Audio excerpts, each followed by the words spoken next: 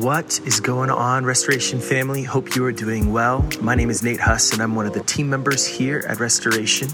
So glad that you could join us. And if this is your first time, welcome. So glad that you could tune in. As we continue to journey through our 5-week series of liturgy, this week is week 3, and we dive into confession. Well, hey, if it is your first time with us, thanks for joining us outside. We're in the middle of what we call 6 weeks of summer, and it's an opportunity just to worship, to gather together as the body of Christ outside. And as long as you're not in like the front 2 rows, then hopefully you have some shade. And thanks for bearing with us. We love the opportunity just to do this for a handful of Sundays out of the year. It's just a blessing to be outside. And if you were with us last week, we were in the 2nd week of our liturgy series. And liturgy is just a fancy word to describe the things that we do together on a Sunday when we gather as the body of Christ, when we gather as the church. And so I kind of made the analogy in our introduction week that if I go to the grocery store without knowing exactly what I should get, I end up spending way too much money and I never come home with what we actually need because I'm not there knowing exactly what it is I need. And I think oftentimes that's how it works for us on a Sunday. We just show up without knowing what it is exactly that we're there for. And so that's the purpose of the series, to discuss and dive into these things that God has given us of worship, of God's word that Ron talked about last week, of confession and how we do that every week, of giving and communion. And we're going to dive deeper into those topics throughout this series. And as Nate mentioned, today we're going to discuss the topic of confession. And I often like to do this with words. I like to think about the connotation, the feeling that maybe comes in your heart and your soul when you hear a word. And I'm assuming that for many of you, when you hear the word confession, think about it for a second, what you feel probably is not like happy and joyful and freeing. But believe it or not, when I think about confession and the song even that we just sang, thanking God that He is always good, the feeling that comes to mind is one of freedom and joy. It's less some ancient priest that is calling me to some form of penance to make up for my sin, and it's actually more like Mel Gibson and Braveheart screaming freedom, because that is what God has actually provided, is a gift. And hear me on this, confession is a gift that God the Father has given to us to draw us deeper into proximity and knowledge of who He is. And so we're going to spend time talking about that out of Exodus chapter 20 this morning. To just be frank and to put it simply, from cover to cover, the scriptures talk a lot about confession, and they don't just talk about it. The scriptures, both Old and New Testament, command us to frequently and repetitively confess. And so I'm not going to spend time this morning talking about whether or not or if we should practice confession. Feel free to just read the book. It'll tell you we should. Instead, I'm going to talk about why we don't. Because for many of us, we don't embrace the gift that confession is. And this morning, I want to talk about 4 common hindrances that keep us from embracing the gift that confession is. Maybe you're with us every Sunday, and so you're not really sure what's going on when we're doing our time of confession, which we'll do later today. Maybe you have no experience with it, or maybe you have a bad experience or idea of what confession is from the past. But this morning we're going to talk about 4 common reasons that maybe hinder or hurdle or keep us away. They're obstacles keeping us from accepting and embracing the gift that God has given us. And here's the 4, and then we'll break down each. First, we aren't sure what confession actually is, or we are confessing for the wrong reasons. So our motivation for confession isn't actually what God says it should be, is probably the most common reason that we don't embrace confession. The second is we fear that consequences will come after confession. Third is that we can't confess what we don't know is wrong. And the 4th reason is that the reason we avoid confession is not ever because our sin is too great, But on the other hand, it's because our concept, our knowledge of who God is not great enough. And that's probably going to be the most important one and the final one that we'll talk about this morning. But let's begin with the first. You aren't sure what confession actually is, or you are confessing for the wrong reasons. And maybe you personally fall into this category. Again, confession probably does not feel good when you think about it. You don't think about confessing something and get excited about it most likely. Again, perhaps that's the religious or spiritual background you have. My guess is actually it primarily has to do with who you think God is, your concept of God. Maybe even your understanding of the scriptures, which Ron talked about last week, that this isn't a book filled with rules. It's not a holy Scantron test to see whether or not you can get into heaven. So study it really well so that you can pass the test one day. It has nothing to do with that. And confession actually has nothing to do with that. Maybe you have some kind of idea of penance where you come and you confess and then you're told, hey, here's how you're going to make up for your sin. Now go do these things and you'll be forgiven. And I want to just make something really, really clear for some of you this morning. Confession has absolutely nothing at all to do with making up for your sin. So if you're gathering with us on a Sunday morning and somewhere in your heart and your soul, you're seeking to make up for your own sin, just stop that because it isn't going to work. You can't. And that's not the purpose of it. Confession has absolutely nothing to do with making up for our sin. Jesus already took care of that. And that's going to bring us to our second. We fear in confession that there will be consequences after we confess. And that makes sense. And I'm going to be just blunt and honest. Sin has actual consequences. If you murder somebody, you're going to go to prison. If you cheat on your spouse, you're going to pay the price for that in some form or fashion. And at some point, there's just natural, real consequences to sin, any type. Any form of walking outside of God's intent. He said, here's the good way of life, the good life. When we don't listen to him, we'll feel that. We'll know the weight of it. But hear this.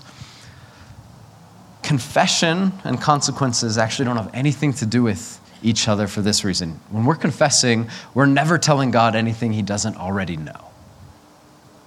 Week after week, as we come before him to confess, we're not telling him something new. We're actually just opening up our hearts to alignment to what he already knows. We're inviting him to be the one that does work in our lives instead of hiding and distancing ourselves and running in the opposite direction.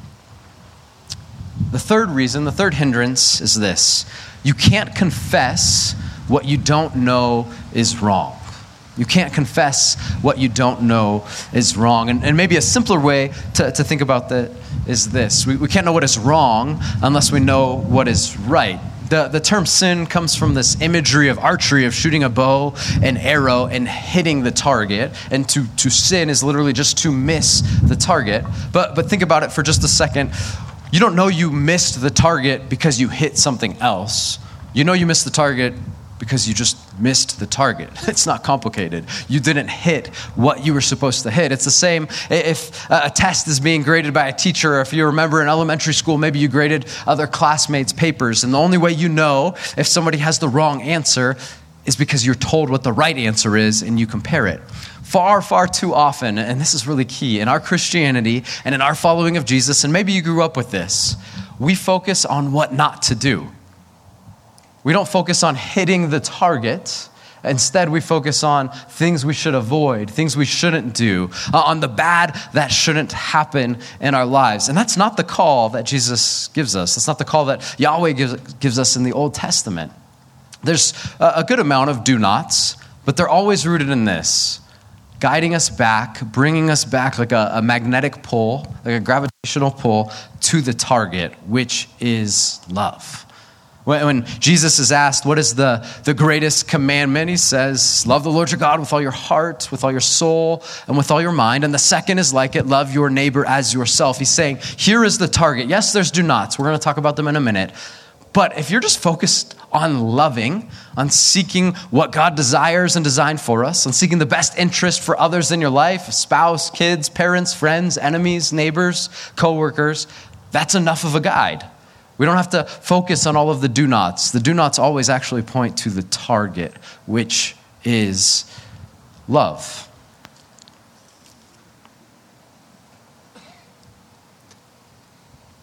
Something that's so simple, yet so hard. Oftentimes in life, the simplest things are the hardest. I want to take a second and read to you from Exodus chapter 20.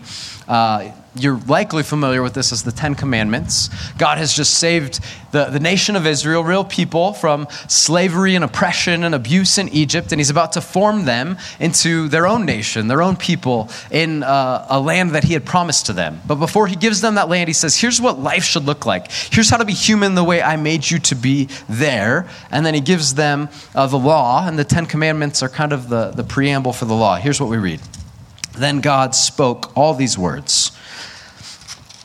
I am the Lord, your God, who brought you out of the land of Egypt, out of the place of slavery. Now, as I read these 10 commandments, don't try to count them in your head. Rather, think about the picture that God is painting. He's saying, here's what life should not look like.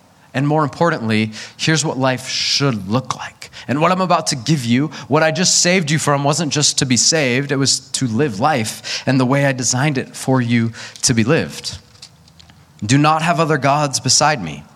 Do not make an idol for yourself, whether in the shape of anything in the heavens above, or on the earth below, or in the waters under the earth. You must not bow down to them or worship them. For I, the Lord your God, am a jealous God, punishing the children for the father's sin to the third and fourth generations of those who hate me, but showing faithful love to 1,000 generations of those who love me and keep my commands. Do not misuse the name of the Lord your God, because the Lord will not leave anyone unpunished who misuses his name. Remember the Sabbath day to keep it holy. You are to labor 6 days and do all your work. But the seventh day is a Sabbath to the Lord your God. You must not do any work. You, your son or daughter, your male or female slave, your livestock, or the foreigner who is within your gates. For the Lord made the heavens and the earth, the sea, and everything in them in 6 days. Then he rested on the seventh day. Therefore the Lord blessed the Sabbath day and declared it holy. Verse 12, honor your father and your mother so that you may have a long life in the land that the Lord God is giving you. Do not murder, do not commit adultery, do not steal, do not give false testimony against your neighbor, do not covet your neighbor's house, do not covet your neighbor's wife, his male or female slave, his ox or donkey, or anything that belongs to your neighbor. At first, this just sounds like a lot of things not to do. But if we actually think about what God is calling this nation to, what he's calling us to in the same vein, it's actually a beautiful picture, a very simple picture of what life can and should be. Who would not want that? It starts with being in a loving relationship with a perfectly faithful and capable God. And then it talks about our relationship with others. And it's so simple, again, but so hard. Maybe the most profound ones are not do not steal, do not murder, do not commit adultery. Those are kind of some bigger items. How about do not slander? Do not covet. We often don't think about the unbelievably harmful impact slander, gossip has. Coveting, seeking what isn't yours to be your own. How about Sabbath? Well, what if we actually lived in a world like this, where instead of 7 days a week, busting it and working constantly, or maybe wanting constantly and seeing advertisements and thinking about all the things that we don't have that we would like to have, or maybe the areas of our home that we would like to fix and get together. What if 1 day a week we actually did this, and we practiced it as a body a year ago, but 1 day a week we rested? And not just rested, but we delighted in what God has given, in our families, in our friends, in our neighborhoods, and what we actually have that day, instead of thinking, what else can I go get? What if instead of wanting what the person next door has, we celebrate the ways God has blessed them? What if we actually sought the best interest of others? Not just sometimes, but with our thoughts, with our finances, with our stuff, with our time, with our space. We sought the best interest of others instead of just thinking of our own best interest. That's love. That's what this target is. We can't confess what we don't know is wrong, and we can't know what is wrong unless we know what is right. So this is the foundation for our discussion on confession. Love is the target. If you don't maybe know how to confess, you don't know what to confess, you can just process those questions. Am I loving? Am I seeking the best interest of those closest to me? Again, with my time, with my space, with my stuff, with my finances, with my skill sets. Am I seeking the best interest of my coworkers? Do I even think about that? Am I seeking the best interest of my neighbors, even my enemies? God calls us to love. And so as we, week after week, have a time of confession, and you're processing, is there anything I should confess? The answer is always yes. And second, what do I confess? Where am I stepping outside of love? Because the Jesus we follow is a God of perfect love, and he calls us to follow in his steps. There's the first three, and they're fairly simple. We don't know what confession is, or we're confessing for the wrong reasons to make up for our sin. Reason 2, we fear consequences will come after confession. Again, there will be consequences for sin, but not because we confess. We're not telling God anything he doesn't know. And then 3, you can't confess what you don't know is wrong, and the solution to that is just focus on the target. Here's the last one, and I believe this is by far the most important and foundational, kind of all-encompassing one, and it's this. The reason we avoid confession is not ever because our sin is too great. It's not because you've done too many or too significant of bad things. The reason we don't embrace the gift that confession is because we don't think highly enough of our perfectly loving, always forgiving God that wants to be with you. That's the gap. That's the canyon. That's the reason we don't take steps to embrace this gift. Exodus 20, the chapter that we were in, right after the Ten Commandments, beginning in verse 18. So the next verse actually describes this for us. Hear what we read. All the people of this nation witnessed the thunder and lightning, the sound of the trumpet, and the mountains surrounded by smoke. When the people saw it, they trembled and stood. Here's a key 3 words. At a distance. Hang on to that.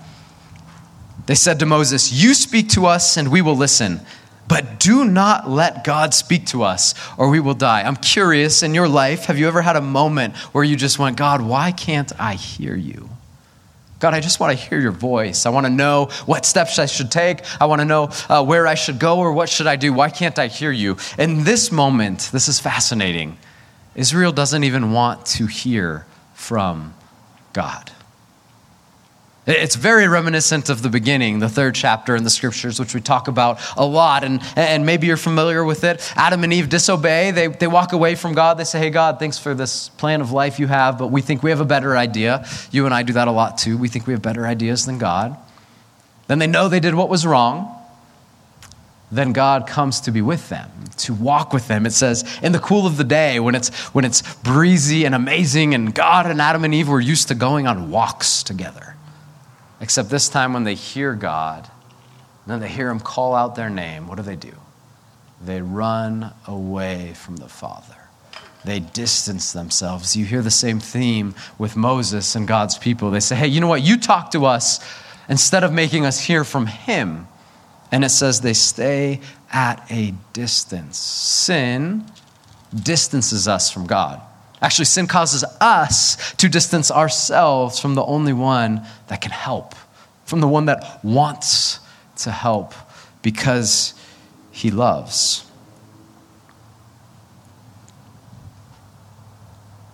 Moses responded to the people, "Do not be afraid." The scriptures are filled with those 3-4 words. Don't be afraid. Do not be afraid. Again and again. Why? Because we're often afraid of God. For God has come to test you so that you will fear him and will not sin. And the people remained standing, what?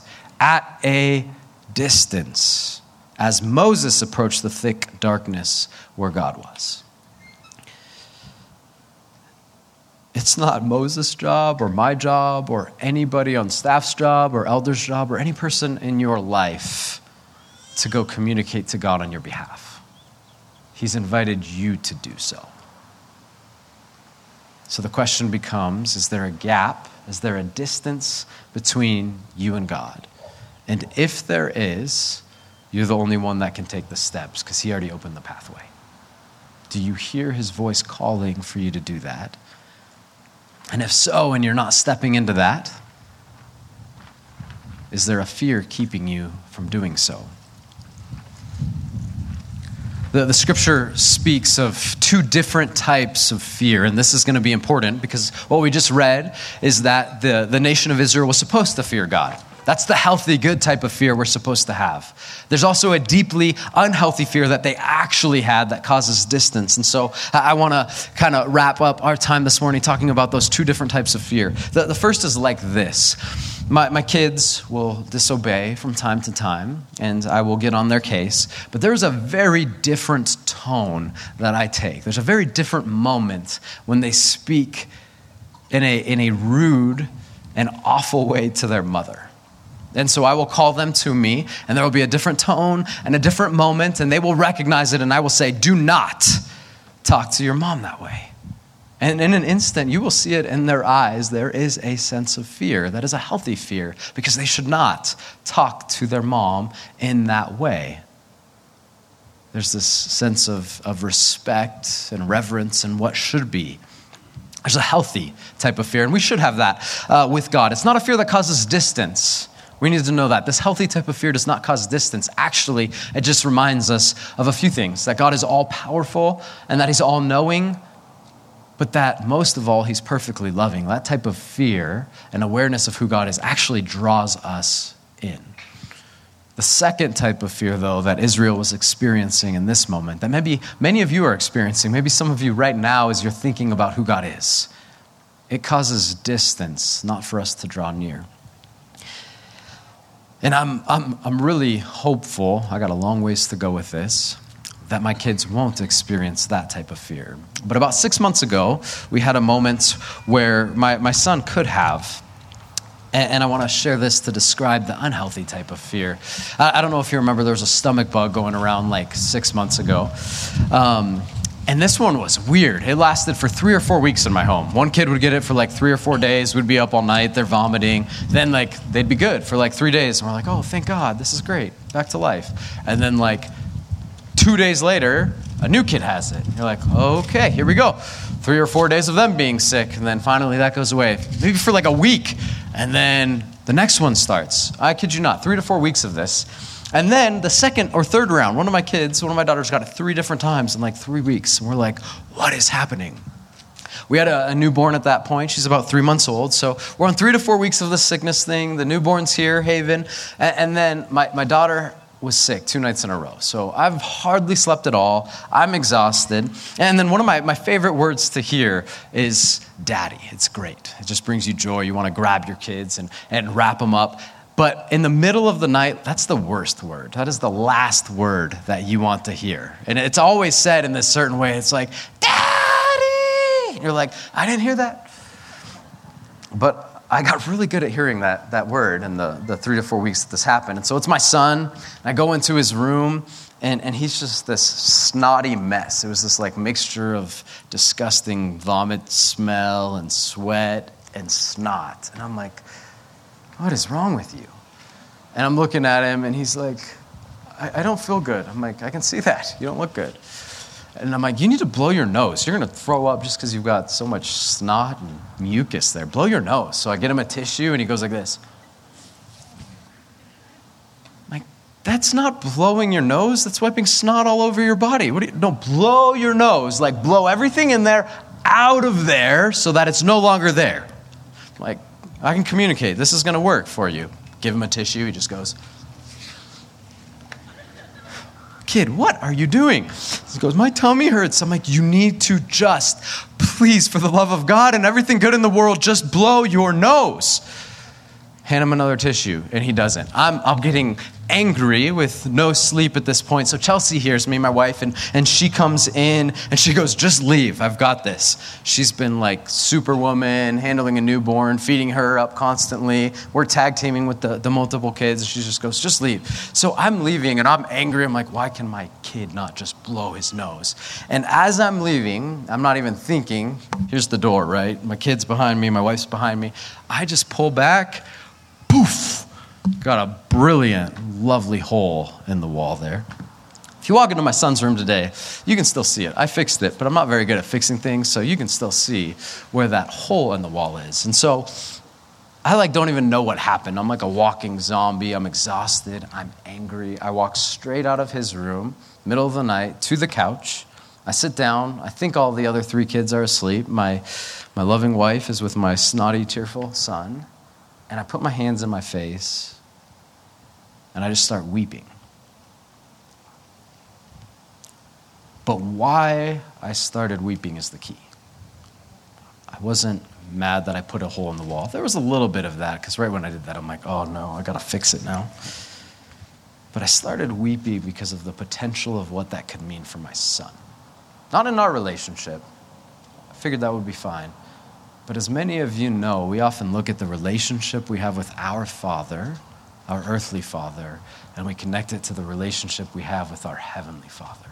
And for many of you today, for many of our kids now, if you have kids, there will be obstacles in their pathway to their relationship with God caused by their fathers. No father's perfect. That's something to be aware of. And I wept because I started the process. What did I do? What could just happen? And so finally, I got it together, and I went back in there, and I told Chelsea, I've got this. She's like, no, you don't. I'm like, no, I really do. It's fine. Go. And I went to my son, and I sat on his bed, tears in his eyes, tears in my eyes. And I said, buddy, I am so sorry. I said, that was awful and horrendous of Daddy. And that's not who I'm supposed to be. I said, Jesus gave me a job, and it's to take care of you and to protect you and to teach you. And I didn't do that. And Jesus also tells us to be slow to anger. And there's moments we're supposed to get angry, and this wasn't it.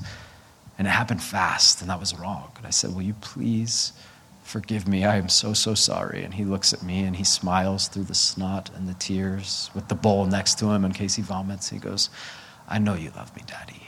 I forgive you. And I just didn't care at that point if he vomited on me, how much snot got everywhere. I figured I would get sick, but I wrapped him up, and I crawled in bed with him, and I just laid there the whole night. Here's the reason I tell you that.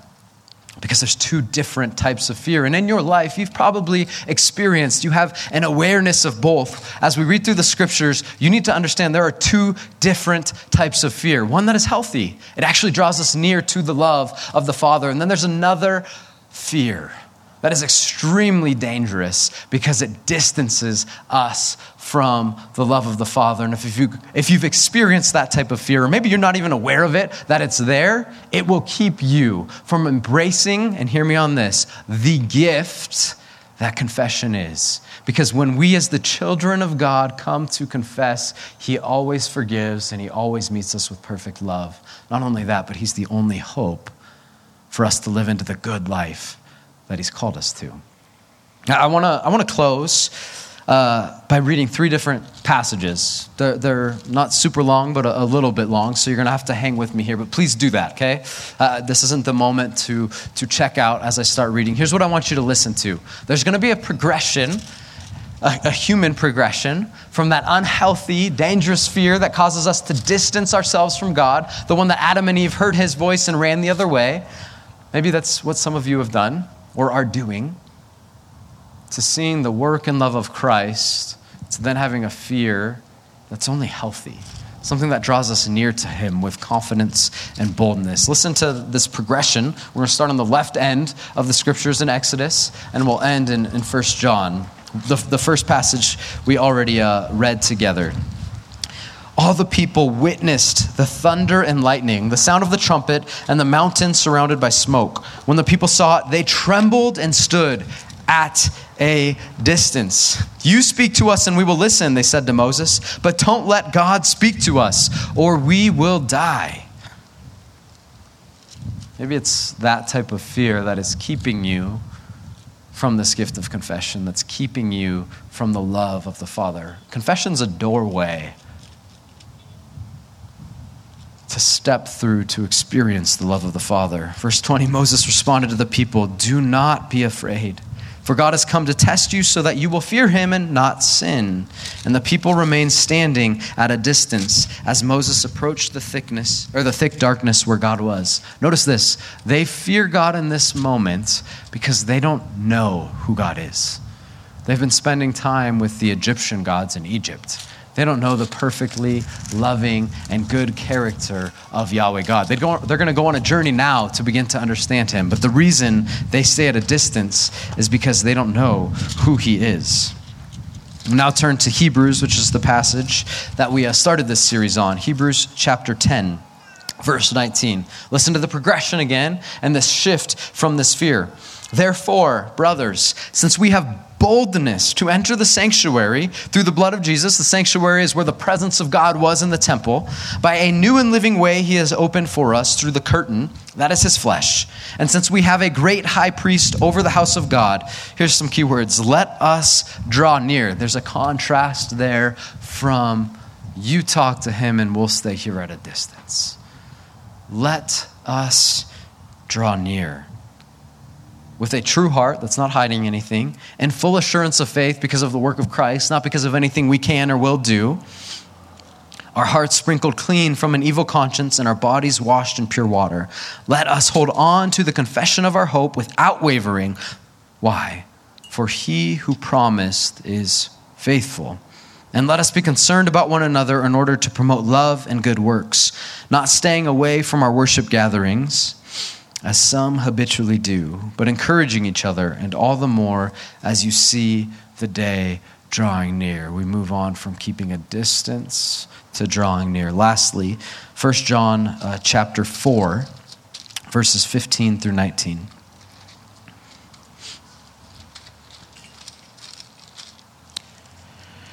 Whoever confesses that Jesus is the Son of God, God remains in him and he in God. And we have come to know and to believe the love that God has for us. God is love. And the one who remains in love remains in God, and God remains in him. Now hear this. Verse 17. In this, love is perfected with us, so that we may have confidence in the day of judgment, for we are as he is in this world. There is no fear in love. Instead, perfect love drives out fear, that unhealthy fear, because fear involves punishment. So the one who fears has not reached perfection in love. We love because he first loved us. Do you see that movement? So as you think about confession, as you think about who God is, are you more prone to say, let me distance myself and I'm going to let someone else talk to this God for me? Or are you drawing near? Satan wants nothing more than for you to distance yourself. And many of us do. I do at times. Because he's really good at distorting our picture of who God is. But may we be a people that draw near. Because through the noise, through the distractions, through Satan's brilliant work, he's brilliant. He's good at it. Jesus stands there. And he invites you to step forward with your worst. That's what confession is. Confession is an invitation to step forward with your worst, where you'll be met with his best, his love. Jesus took care of our sins. You have nothing to make up for. You're just coming to God saying, here I am. Lead me because I know you love me. May we be a people that dive in to the gift that confession is. Let's pray. Father, I thank you for your love that goes beyond understanding. I thank you, Jesus, for your sacrifice for us, for your work so that we can approach the throne with confidence, knowing that you will meet us right where we're at and that you will lead us in love, that you will guide us to be human the way you've made us to be. God, I pray for each person here, wherever they're at in a relationship or lack thereof with you, that you would overwhelm them with a knowledge of who you are. That there would be no fear because your perfect love casts out fear. And if they have fear, that you would open their eyes to the distortions and schemes of Satan so that they can see you for who you are. Open our eyes. Holy Spirit, work in our lives so that we can know you, because if we know you, we know that you'll change everything. We invite you to do that.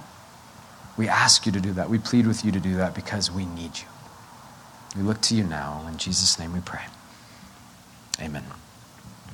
Again, normally we share a time of confession during the first half of our gathering together, but today we're going to do that now instead. And so go ahead and just take a few moments now in relative silence to confess.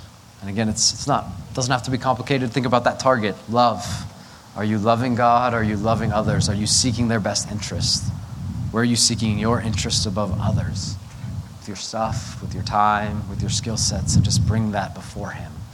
And know that this Father, this God, always meets us with forgiveness and always meets us with love. Go ahead and take a few minutes on your own to confess now.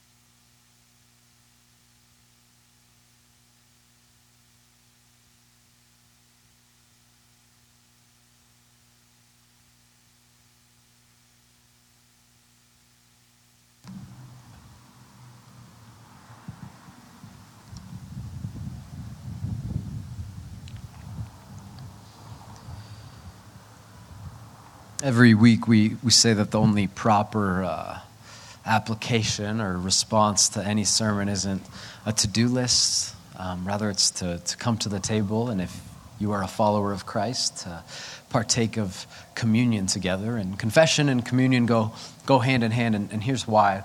Confession is never about you promising to do something better. It's never about you convincing yourself or telling God what you're going to change. It's just bringing your sin before him. Because what changes is when we come to the table and we recognize that we are united to Christ. We remember the body that he gave up, his blood he allowed to be shed on our behalf, and that he is with us now, and he says to the end of the age, that there's never a moment he's not with us, and there's never a moment that he isn't trustworthy.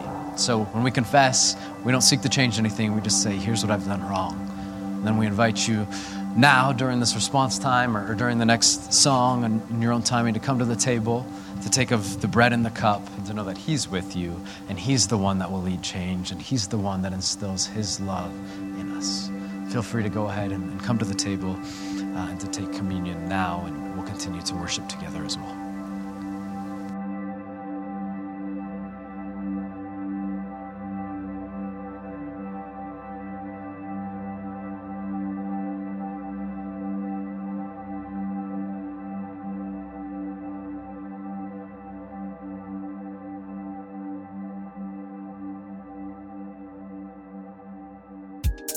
Thank you so much for joining us. We are Restoration Church, and if this is your first time joining us, welcome. We're so glad that you were able to tune in. My name is Nate Huss, and I'm one of the team members here at Restoration. And if you would like to learn more, please go to restorationaz.org. And as always, remember, Jesus is the only one who is trustworthy always, no matter the moment. So press on as we continue to practice the way of Jesus.